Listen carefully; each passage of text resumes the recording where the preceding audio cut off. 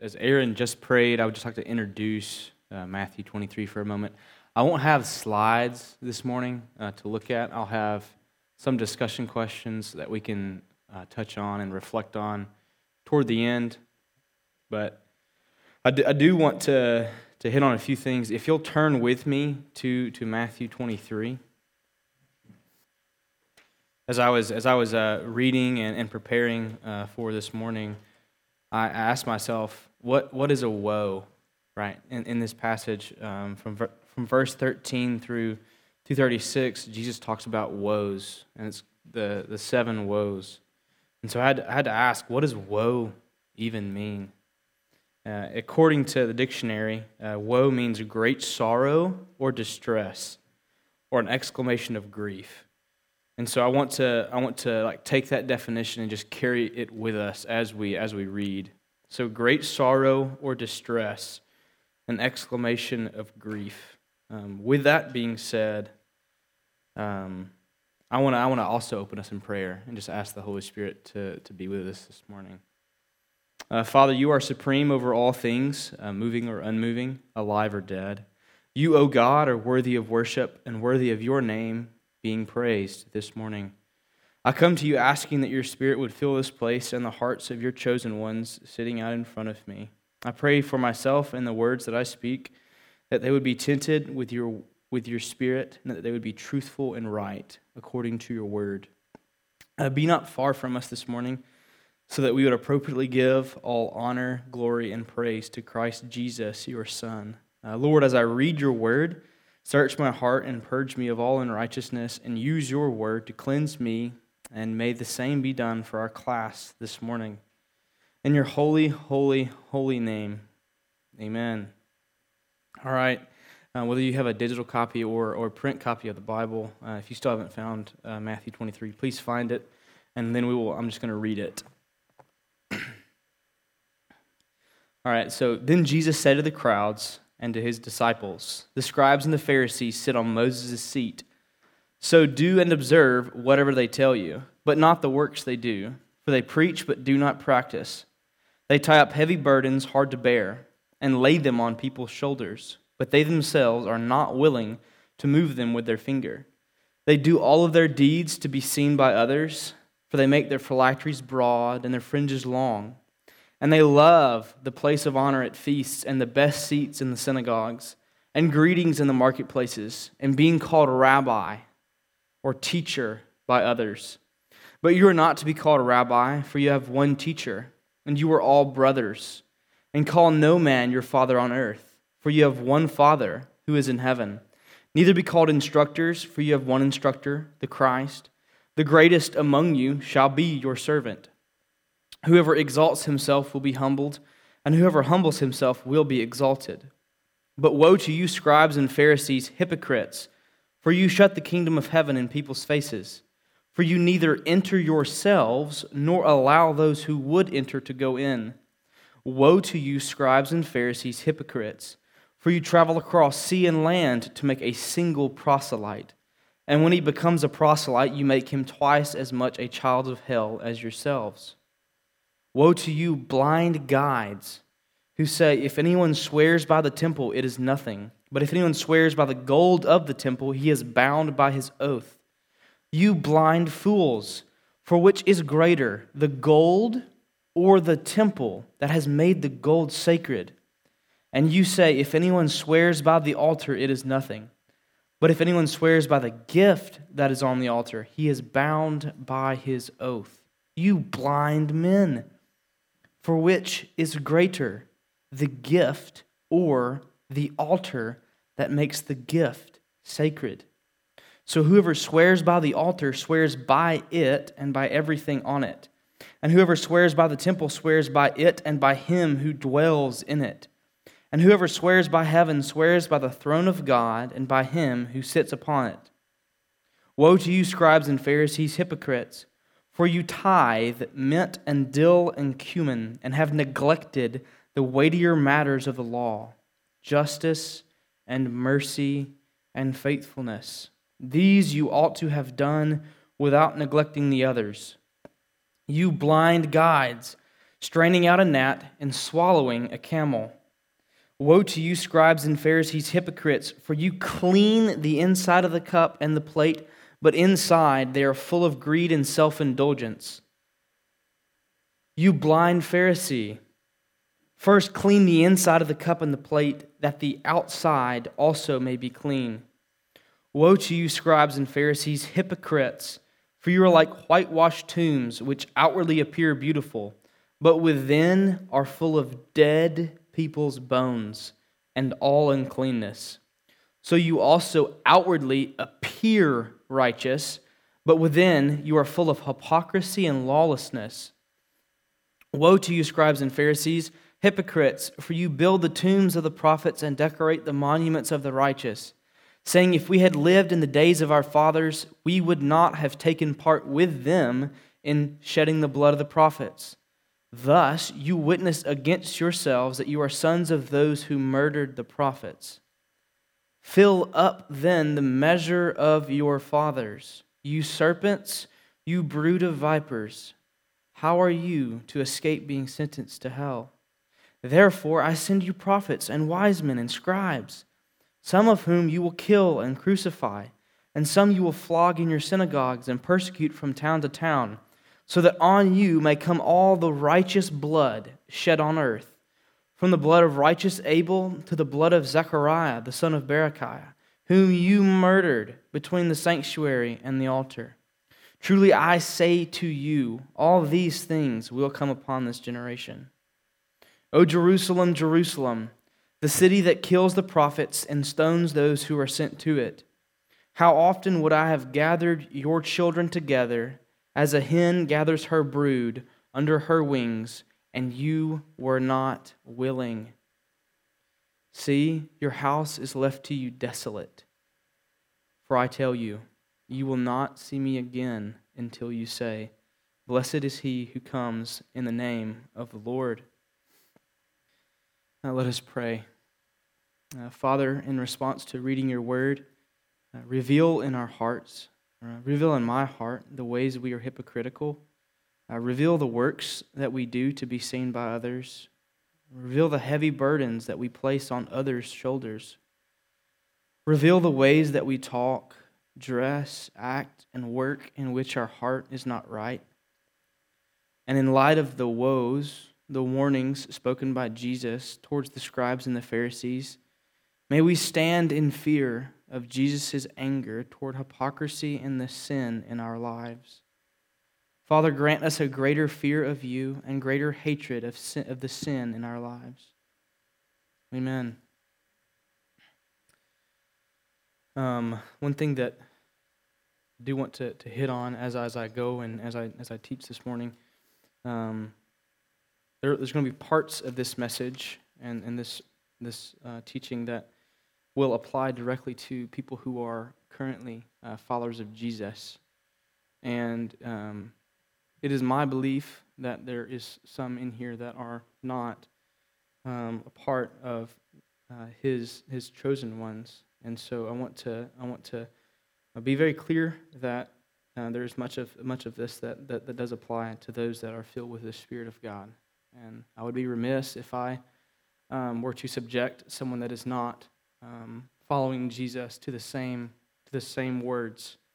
So I want to be very clear with that. And so not so many years ago, while living, I'm going to just give a short story here.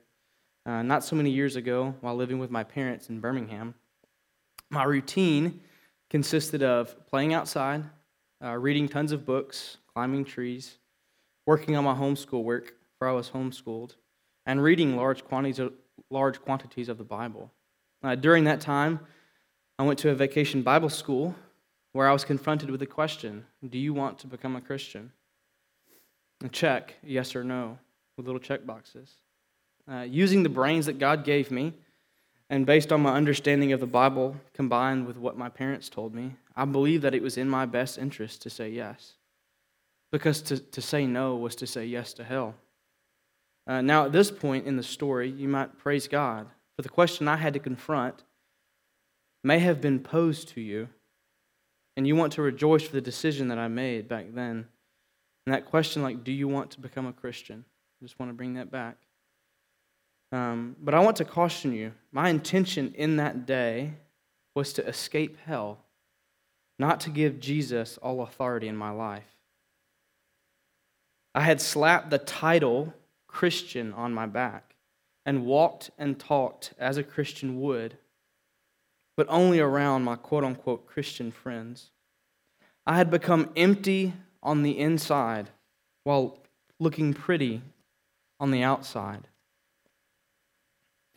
I did not understand what it meant to follow Jesus. Referring back to verses 1 through 7, and I'll read them again. Then Jesus said to the crowds and to his disciples, "The scribes and the Pharisees sit on Moses' seat, so do and observe whatever they tell you, but not the works they do, for they preach but do not practice. They tie up heavy burdens, hard to bear, and lay them on people's shoulders, but they themselves are not willing to move them with their finger. They do all their deeds to be seen by others, for they make their phylacteries broad and their fringes long. And they love the place of honor at feasts and the best seats in the synagogues, and greetings in the marketplaces, and being called rabbi by others." Looking back at those verses, we must consider this question: am I who I say I am? Do I do the things that I say to do? And this one, is there any part of me that does not line up with what Jesus teaches? Now you may ask, why is that? Why is it that we must compare ourselves with what Jesus teaches or something similar? And the answer to that is because Jesus is the only man, only human who ever walked perfectly on this earth. And he delivers his comments in this chapter towards the leading Bible teachers and Bible scholars of his day. Did you grasp that? These words are addressed to people who know the Bible. They've memorized it. The Tanakh, or the Old Testament scriptures, these people knew far better than I. And I would posit that they know it better than Brother Aaron or Brother Al or Brother Brian. Jesus is leveling these woes at these people. He's leveling these comments at these people. And just to bring you back to the context here, in verse 1, Jesus is talking to the crowds and to his disciples. That is the audience that he's talking to. And he's warning them about these people. Not only did these leaders know the Bible, they also taught it. So they were in positions to teach the Bible. They were knowledgeable, and they were dead in obedience in themselves. If you'll look back at verse 2 and 3, if you have your Bibles with you, Jesus is recorded saying that the scribes and the Pharisees sit on Moses' seat. And he says, "So do and observe whatever they tell you, but not the works they do. For they preach, but do not practice." If you'll hone in on the words, "so do and observe whatever they tell you." Jesus is addressing the crowds and his disciples and telling them to do what the scribes and the Pharisees are telling them to do. Let me say that again. Jesus tells his own disciples to do what the scribes and Pharisees say to do. Does that shock you as it does me? Like, why does Jesus tell the crowds and his disciples to obey what the scribes and the Pharisees say? Think about it. I'll give your tables, and I want to do this interactively here. Why does Jesus tell his disciples to obey what the scribes and Pharisees say? I'll give you 30 seconds, and then I'll just poll a table, and whoever wants to answer can answer. And so you have 30 seconds, and I'll bring us back in 30 seconds.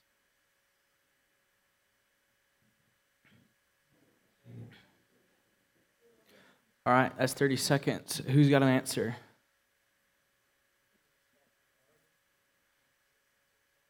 That's a good answer. That's a good answer. Anything else? We've got more than just Andrew in this room.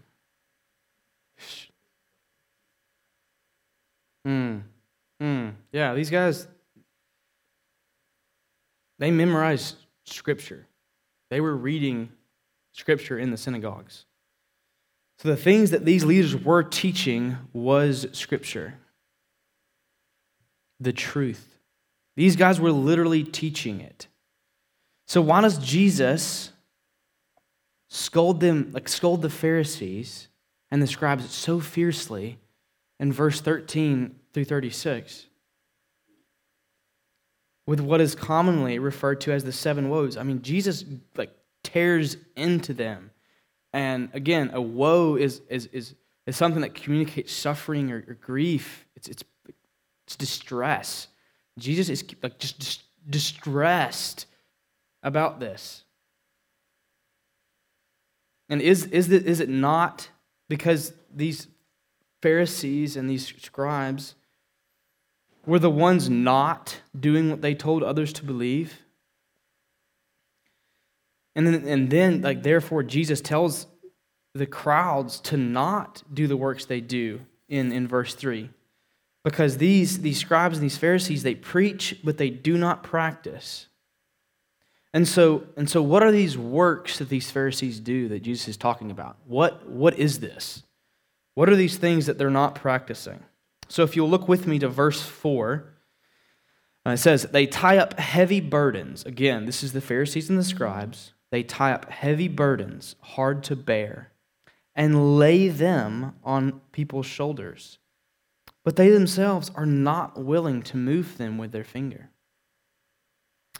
These heavy burdens can reference the extra biblical limitations that the religious leaders added to God's gracious decrees to Moses back in what we refer to as the Pentateuch, but they refer to as the Torah. These limitations became traditions, and these Pharisees and scribes or tradition holders, they were ruthless about everybody doing these things. You'll see earlier throughout Scripture where these Pharisees will question Jesus of why he's doing something. And oftentimes it's something that's going directly against one of their traditions and not against the Word of God itself. Another one of the works, if you'll look with me to verse 5, the Pharisees do all of their deeds to be seen by others, for they make their phylacteries broad and their fringes long. And Jesus couldn't be more clear that they, the scribes and Pharisees, do all their deeds to be seen by others. They do all of their deeds to be seen by others. From what this communicates and from how I understand it, there's not a single thing they do that they don't do if it's not to be seen by others. And here, it's talking about the Jewish traditional clothing. So you have that word phylacteries and fringes. Those things are pieces of what the Jews wore. And in this context, Jesus is saying that the Pharisees and the scribes make their phylacteries broad and their fringes long. Now, we must understand, Jesus is Jewish. Jesus would have worn clothing with phylacteries and fringes. The difference is that the scribes and Pharisees wanted to be seen, so they made their clothing more prominent and more distinguished. If you think with me, if you were to walk into a room and somebody was wearing the nicest clothing or the best clothing, and in this case, the scribes would walk into the marketplaces, and you could tell who they were because they had the broadest phylacteries and the longest fringes. It was like, okay, yeah, you're religious. You know the Bible. Another one of those works that Jesus talks about is found in verse 6 through 7. The Pharisees love the place of honor at feasts and the best seats in the synagogues, and greetings in the marketplaces, and being called rabbi by others. If you'll look with me to, I'm gonna jump to Matthew 6, 1 through 2. If you'll flip with me.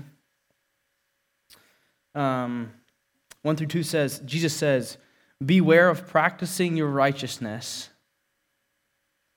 Beware of practicing your righteousness before other people, in order to be seen by them. For then you will have no reward from your Father who is in heaven. Thus, when you give to the needy, sound no trumpet before you, as the hypocrites do in the synagogues and in the streets, that they may be praised by others. Truly I say to you, they have received their reward. What I want to pull from Matthew 6 is that Jesus has not changed who he is. He's not changed his message. He has been consistent with how he views hypocrisy since the beginning of his ministry.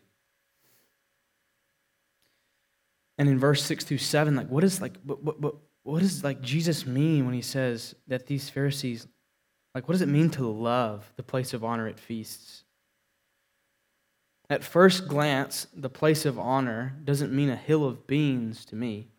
Honor in our culture is not. I don't think about it a whole lot.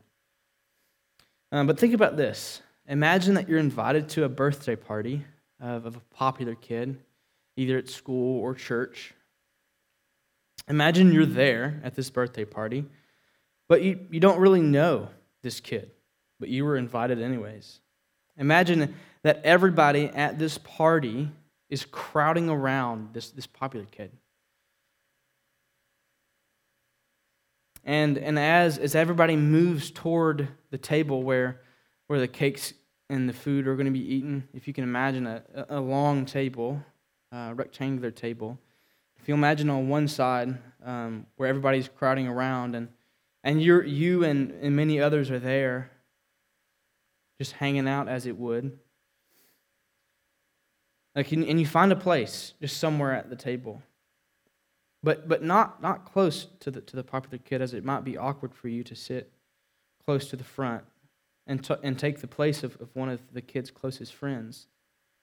Now, this may not be true for you, but this analogy is true for me. That would be how I would be thinking.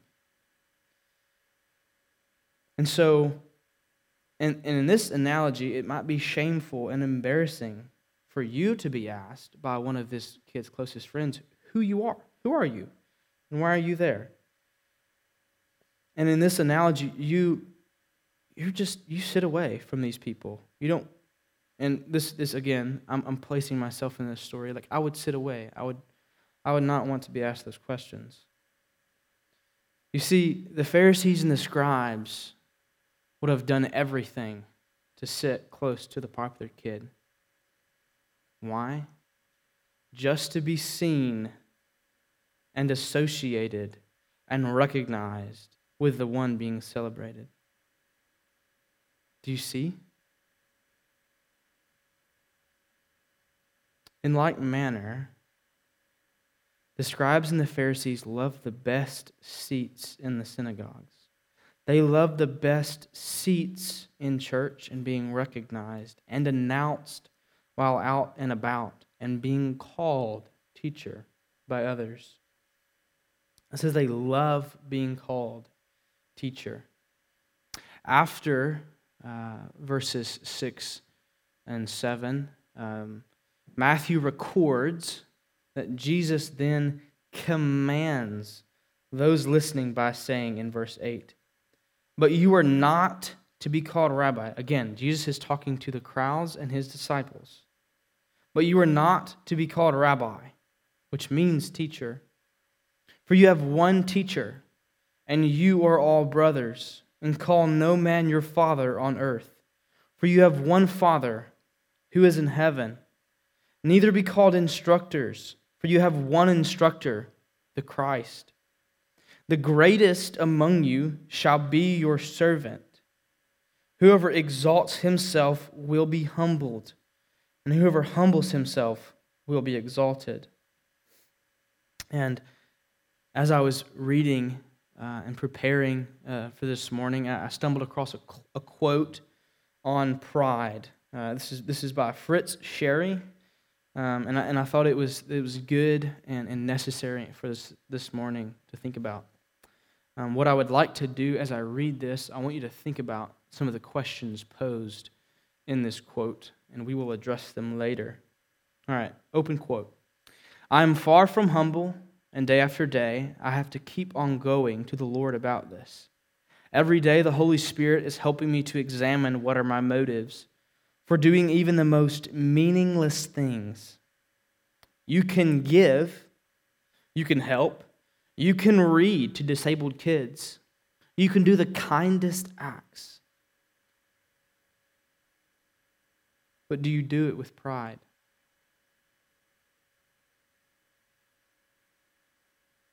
Do you do it to be the man or the woman? Do you do it to be seen as nice? Even though you conceal it, do you hope people will see you?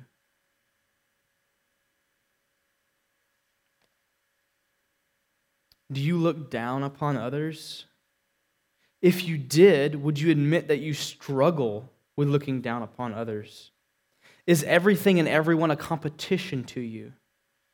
Do you think that you are better than others or entitled to more than others because of how smart you are, how you look, what you own, how much you make, your achievements, etc.?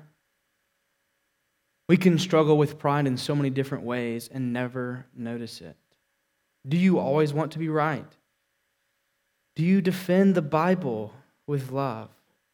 Or do you just do it to win a debate? Would you be quick to admit that you're wrong? Sometimes humility is saying, I don't know, when a question is posed that you don't have the answer to. Pride would rather tell someone an incorrect answer or a guess than to say, I don't know. Many pastors do this because they are seen as extremely knowledgeable and very spiritual, and they feel like it would be embarrassing to say, I don't know. We must learn to take the focus off of ourselves and put it on the Lord, which will result in more fruits of humility. Now, I confess that after reading that I've been convicted of saying I don't know. I've been convicted of not saying it. Right? I've been convicted of not saying I don't know within the past week.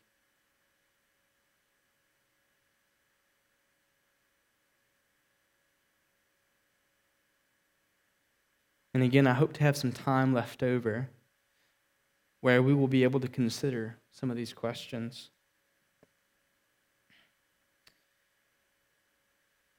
Now, taking the definition of woe, and we're about to step into some of the woes. I want to be very clear with something this morning.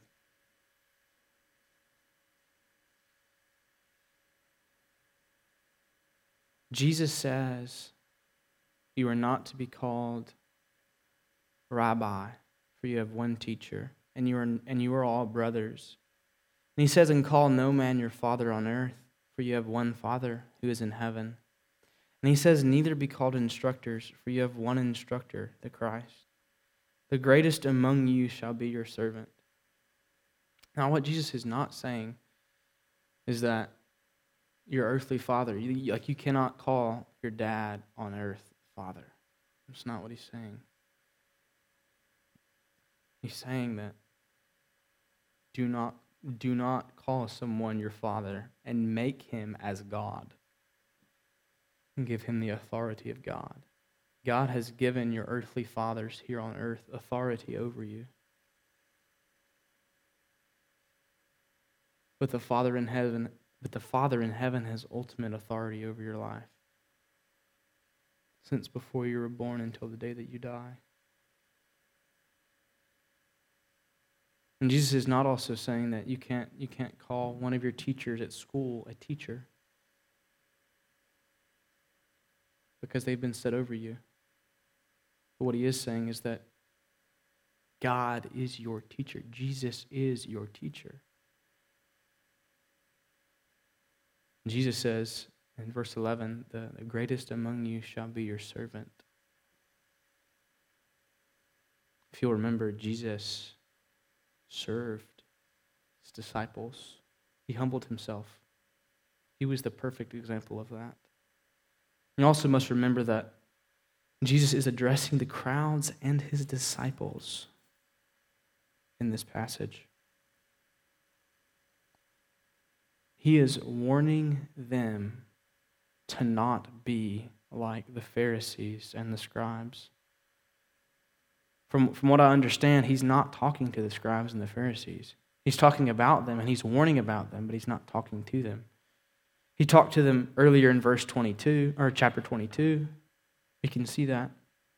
And so what I want you to take from this morning as I'm talking to teenagers and youth, right, as y'all are still underneath your parents' authority, I want to be very clear that your faith has to be your own. It cannot be based on your parents. Your faith cannot be based on your friends, on who you know. It can't be based on how many times you share the gospel or invite people to church. Your faith must be your own. Is your faith your own? What is faith? If you'll turn with me to Ephesians 2.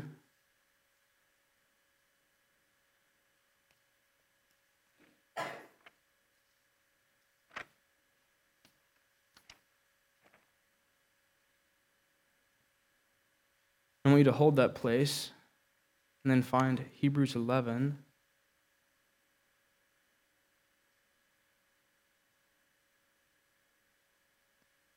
All right, so Hebrews 11:1. Now faith is the assurance of things hoped for, the conviction of things not seen. For by it the people of old received their commendation. By faith we understand that the universe was created by the word of God, so that what is seen was not made out of the things that are visible. Ephesians 2, 8 through 9.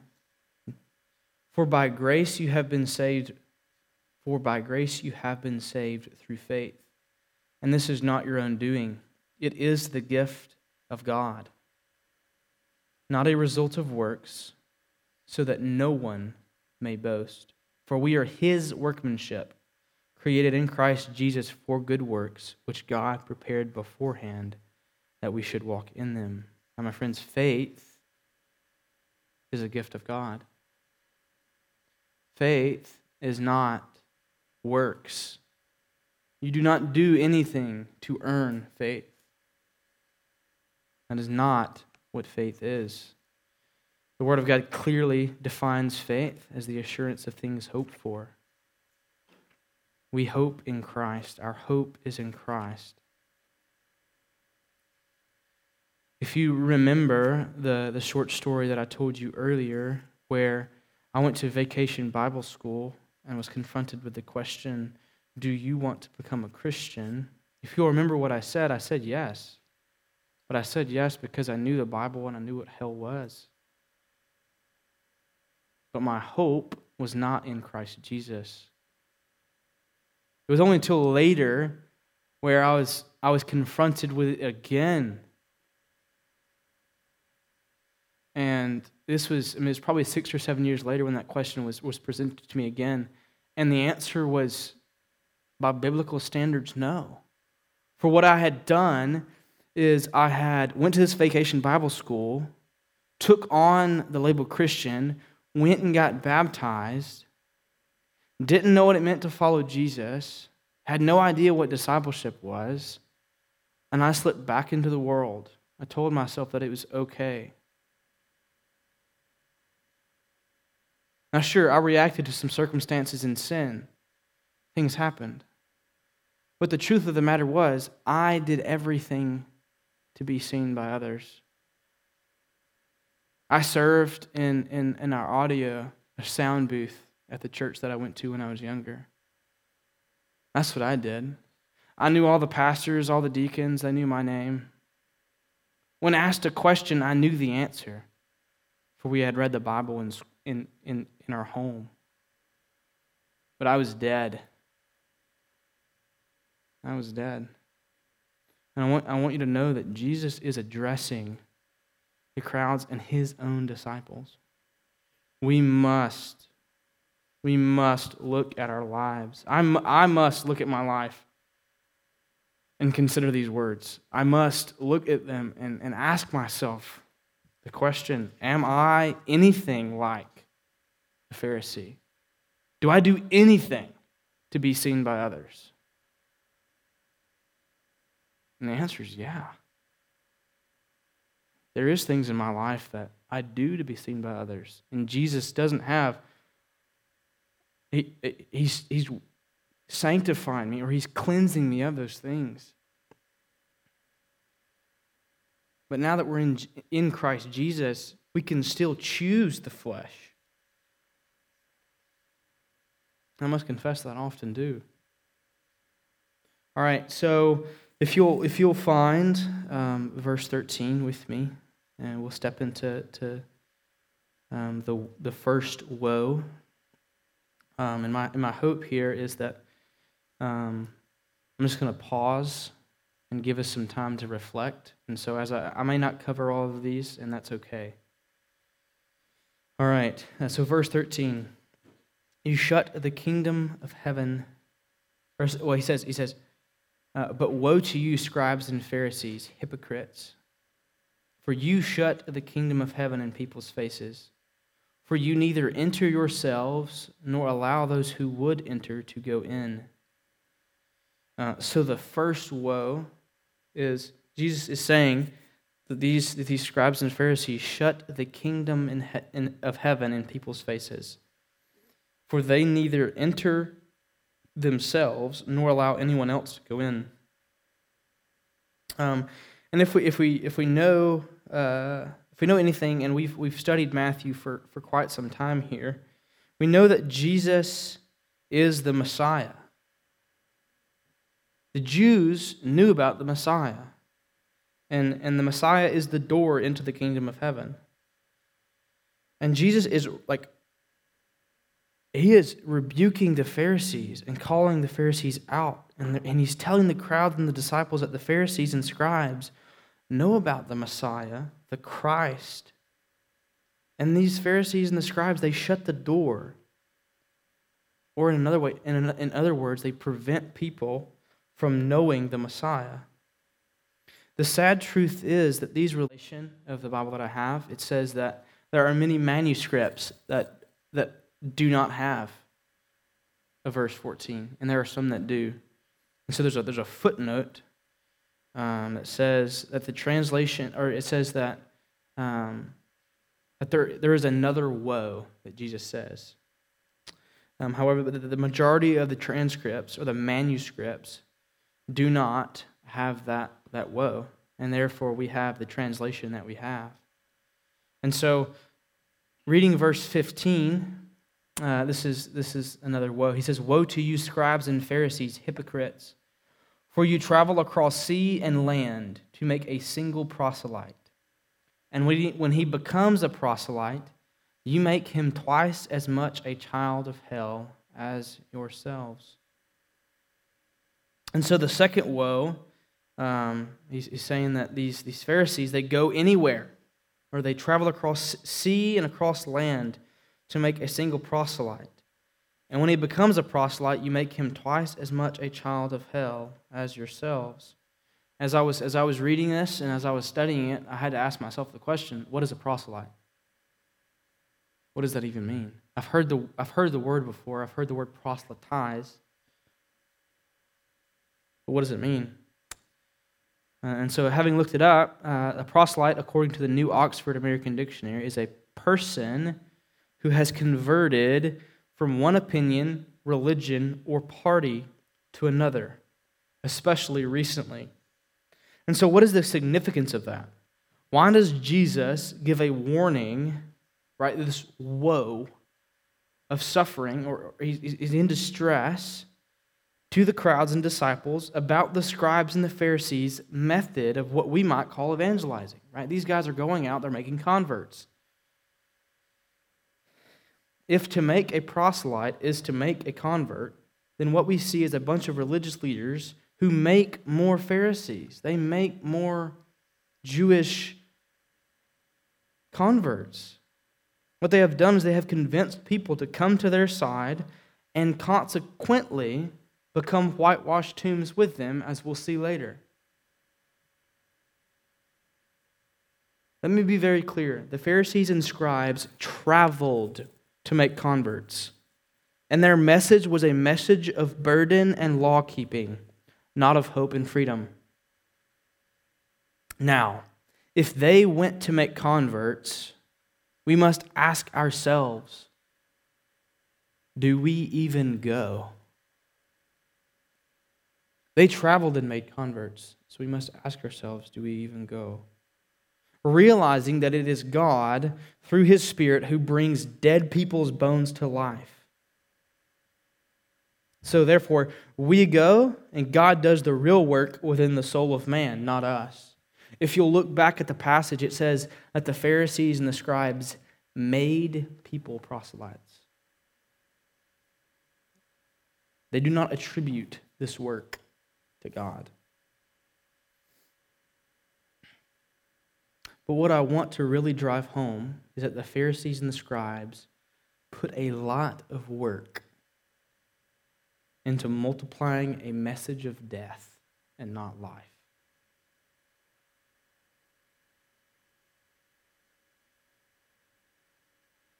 And so for the sake of time,